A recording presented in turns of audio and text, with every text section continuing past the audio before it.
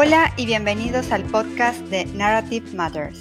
Mi nombre es María Victoria Bobo, soy la autora del ensayo de este mes de Narrative Matters. En este podcast leeré mi ensayo en español. Soy pediatra gastroenteróloga en Badalona, España.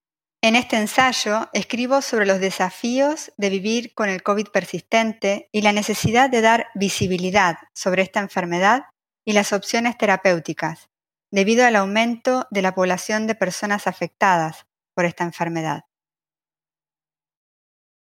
Haciendo visible lo invisible. Tengo 37 años. Soy madre, esposa y pediatra. Ahora también soy paciente COVID persistente.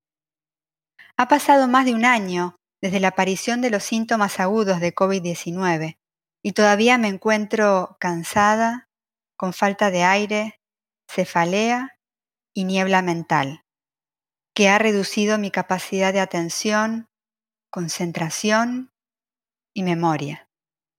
Estos síntomas me resultan incapacitantes a nivel personal, en relación con mi familia y profesional, ya que no me puedo reincorporar a mi trabajo. El mar es el sitio donde tengo los recuerdos más felices de mi infancia. En marzo de 2020, mientras estaba hospitalizada en Barcelona, desde la ventana del hospital veía el mar. Lo contemplaba a lo largo del día durante los 9 días que estuve hospitalizada. Pero por la noche no podía verlo. Por la noche veía la carretera con las ambulancias llegar y los coches fúnebres marchar. Yo había llegado en ambulancia y me preguntaba, ¿cómo saldría de ahí? Durante 2 noches no pude dormir. Con el aporte máximo de oxígeno en las cánulas nasales, tenía que concentrarme en respirar. Solamente en respirar. Después de 48 horas de un increíble esfuerzo, únicamente en respirar, agotada, me entregué al sueño más reparador y sanador del que tengo memoria. Al despertar, a primera hora de la madrugada, lo vi. El mar seguía estando ahí. Y yo también. Yo también. Ha pasado 1 año y medio y aún hay días en los que el cansancio me derrota y me impide levantarme. Pero cuando puedo hacerlo, vuelvo al mar, donde me siento viva. Cada ola, al retirarse, se lleva miedos y al volver trae esperanza. Se lleva cansancio y trae aceptación. Se lleva incertidumbre y trae paciencia. Y me recuerda que estoy aquí para contarlo. Durante los primeros 3 meses que estuve en casa, al regresar del hospital, estuve atada a la cama. Nunca me imaginé así, incapaz de cuidar de mí misma y de mi familia. No podía pronunciar más de una oración o caminar más de 5 metros sin sentarme y descansar. Incluso, en ocasiones, tuve que utilizar una silla de ruedas porque me faltaba el aire. No podía mirar televisión, escuchar música, ni leer más de una oración, porque me sentía cansada y no tenía capacidad de concentración y atención. sentirme tan vulnerable me hacía sentir culpable y enfadada. Se suponía que debía estar tratando pacientes, no ser un paciente. Debido a que la exploración física y las exploraciones complementarias indicaban que estaba normal, no se me ofreció tratamiento en ese momento. Me sentí tan frustrada. 4 meses más tarde, se creó un programa de rehabilitación para pacientes COVID persistentes. Y durante 12 semanas, un equipo multidisciplinario que incluía neurólogo, fisioterapeuta, terapista ocupacional y neuropsicóloga me trataron. Eso hizo la diferencia. Comencé a moverme, a recuperar mi independencia. Comencé a ver la luz al final del túnel, pero no fue suficiente.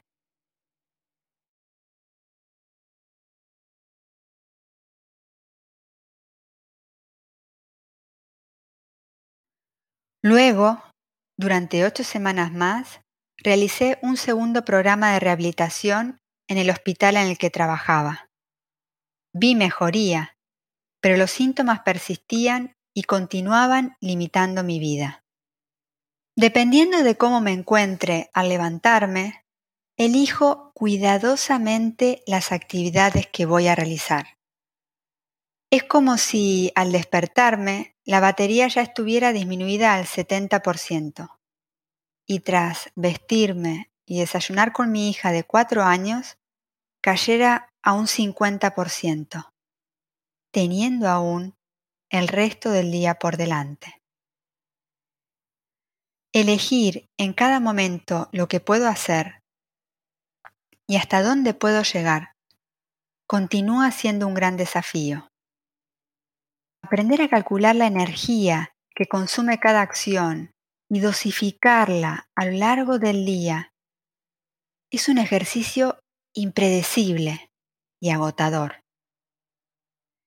Incluso cuando me encuentro llena de energía, es solo alrededor del 40% de la que solía tener. El día también está marcado por elecciones, ya que solo puedo hacer una cosa a la vez. Si mi hija llora y tengo que servir la cena, debo elegir entre consolarla o alimentarnos.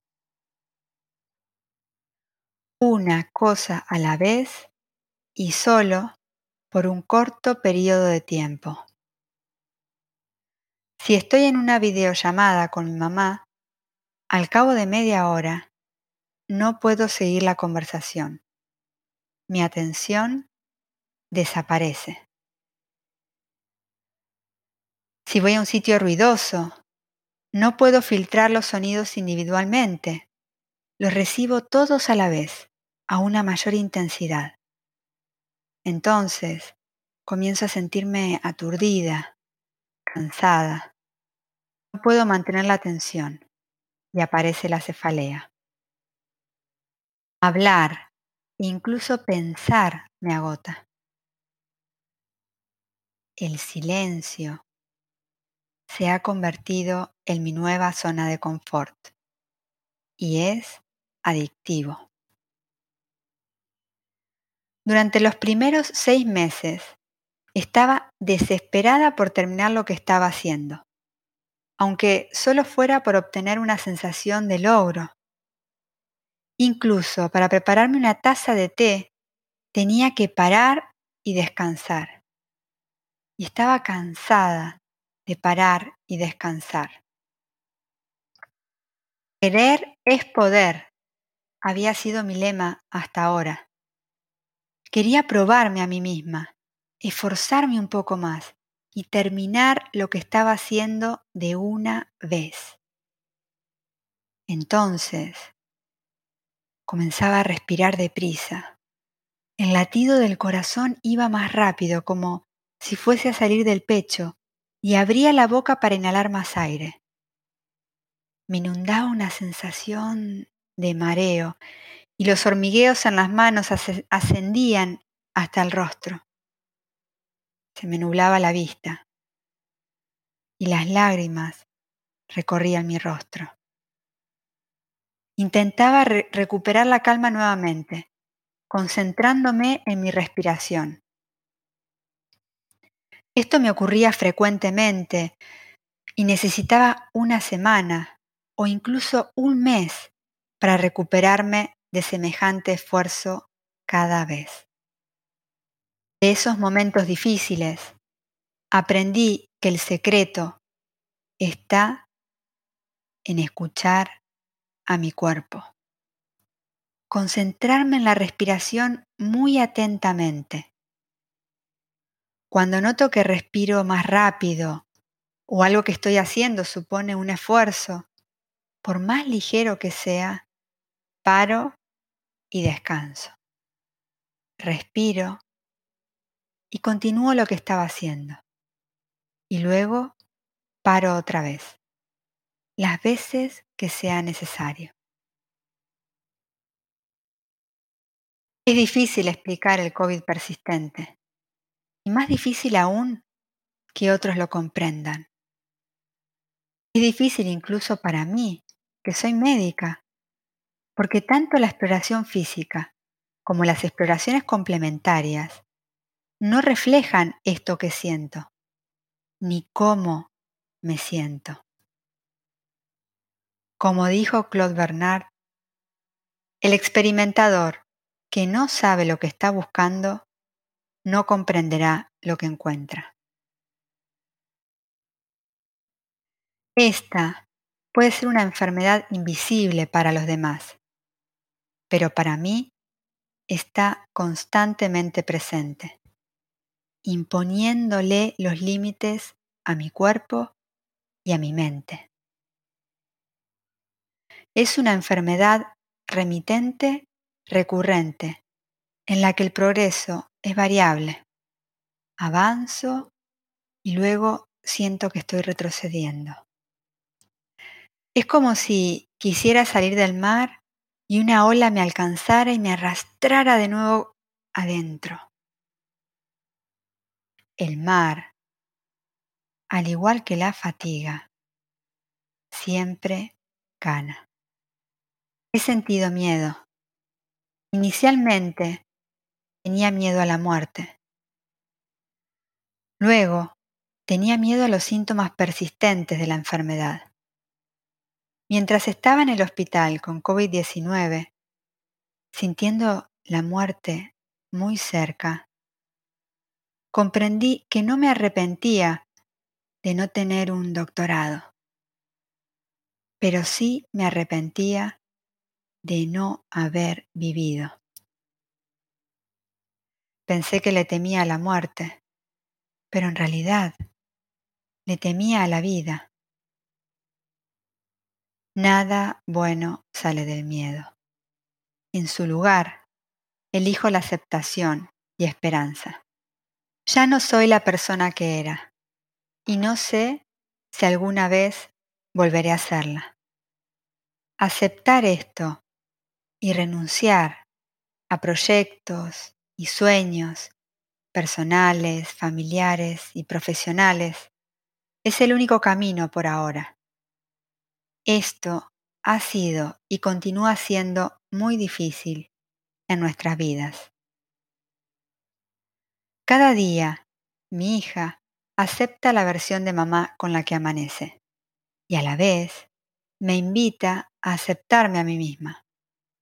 Ella me enseña a no tener miedo, a vivir en el momento presente, haciendo una cosa a la vez, sin pensar, simplemente estar. Como profesional, también aprendí de esta enfermedad.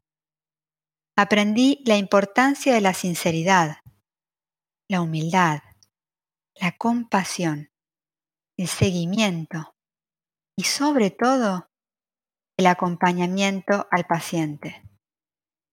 En tiempos en los que no hay nada más que ofrecer, aprendí que escuchar y creer, a veces, es más que suficiente. Aprendí que no existen las distancias para el amor entre madre e hija.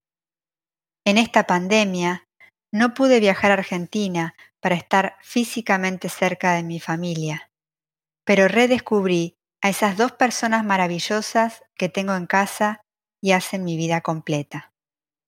No aprendí lo que esperaba sobre medicina, pero creo que estoy aprendiendo a vivir. Estoy aprendiendo a vivir.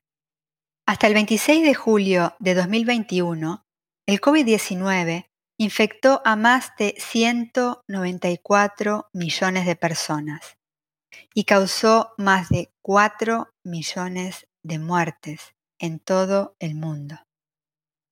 Después de la infección aguda por el SARS-CoV-2, algunas personas continúan sufriendo síntomas incapacitantes, persistentes o cíclicos, durante meses e incluso más de un año.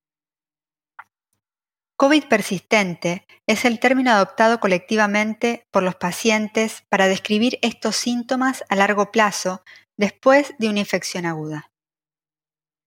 Ha sido reconocido por la Organización Mundial de la Salud y el Instituto Nacional de Salud bajo los términos síndrome post-COVID y secuelas posagudas de la infección por SARS-CoV-2, respectivamente.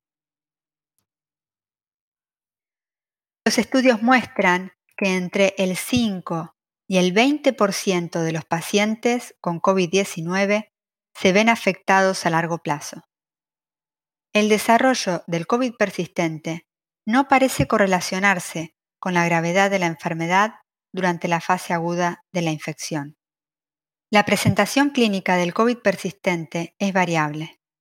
En un metaanálisis recientemente publicado en The Lancet, describieron más de 205 síntomas relacionados con 10 sistemas de órganos diferentes.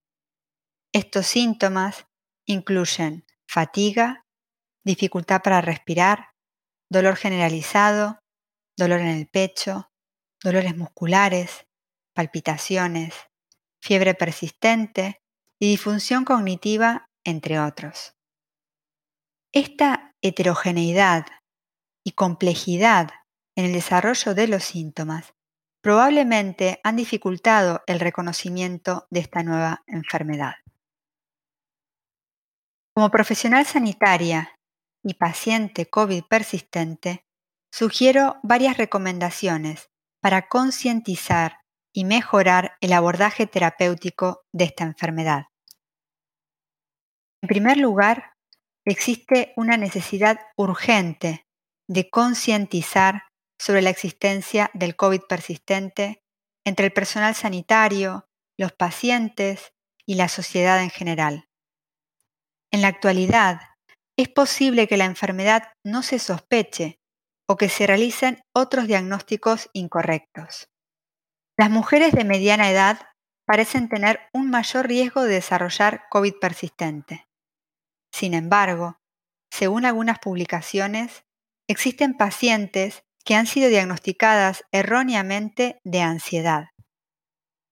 Además, en las personas con trastornos psiquiátricos, los síntomas de COVID persistente pueden ser interpretados a través de la visión de salud mental y consecuentemente ser infradiagnosticados.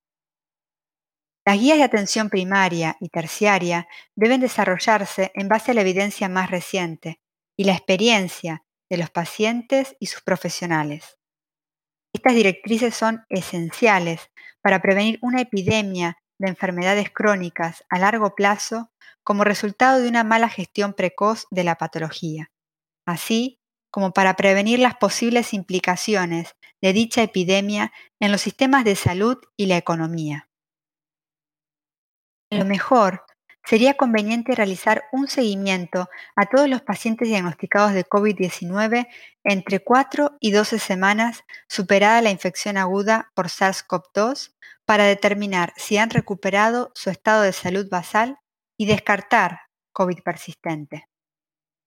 En segundo lugar, el tratamiento del COVID persistente, debido a la naturaleza sistémica de la enfermedad, requerirá unidades multidisciplinarias y multiespecializadas. Los programas de rehabilitación, como el que asistí, deben incluir rehabilitación física, neurocognitiva y psicológica. Y los pacientes deben tener acceso a terapeutas ocupacionales durante el período de la enfermedad.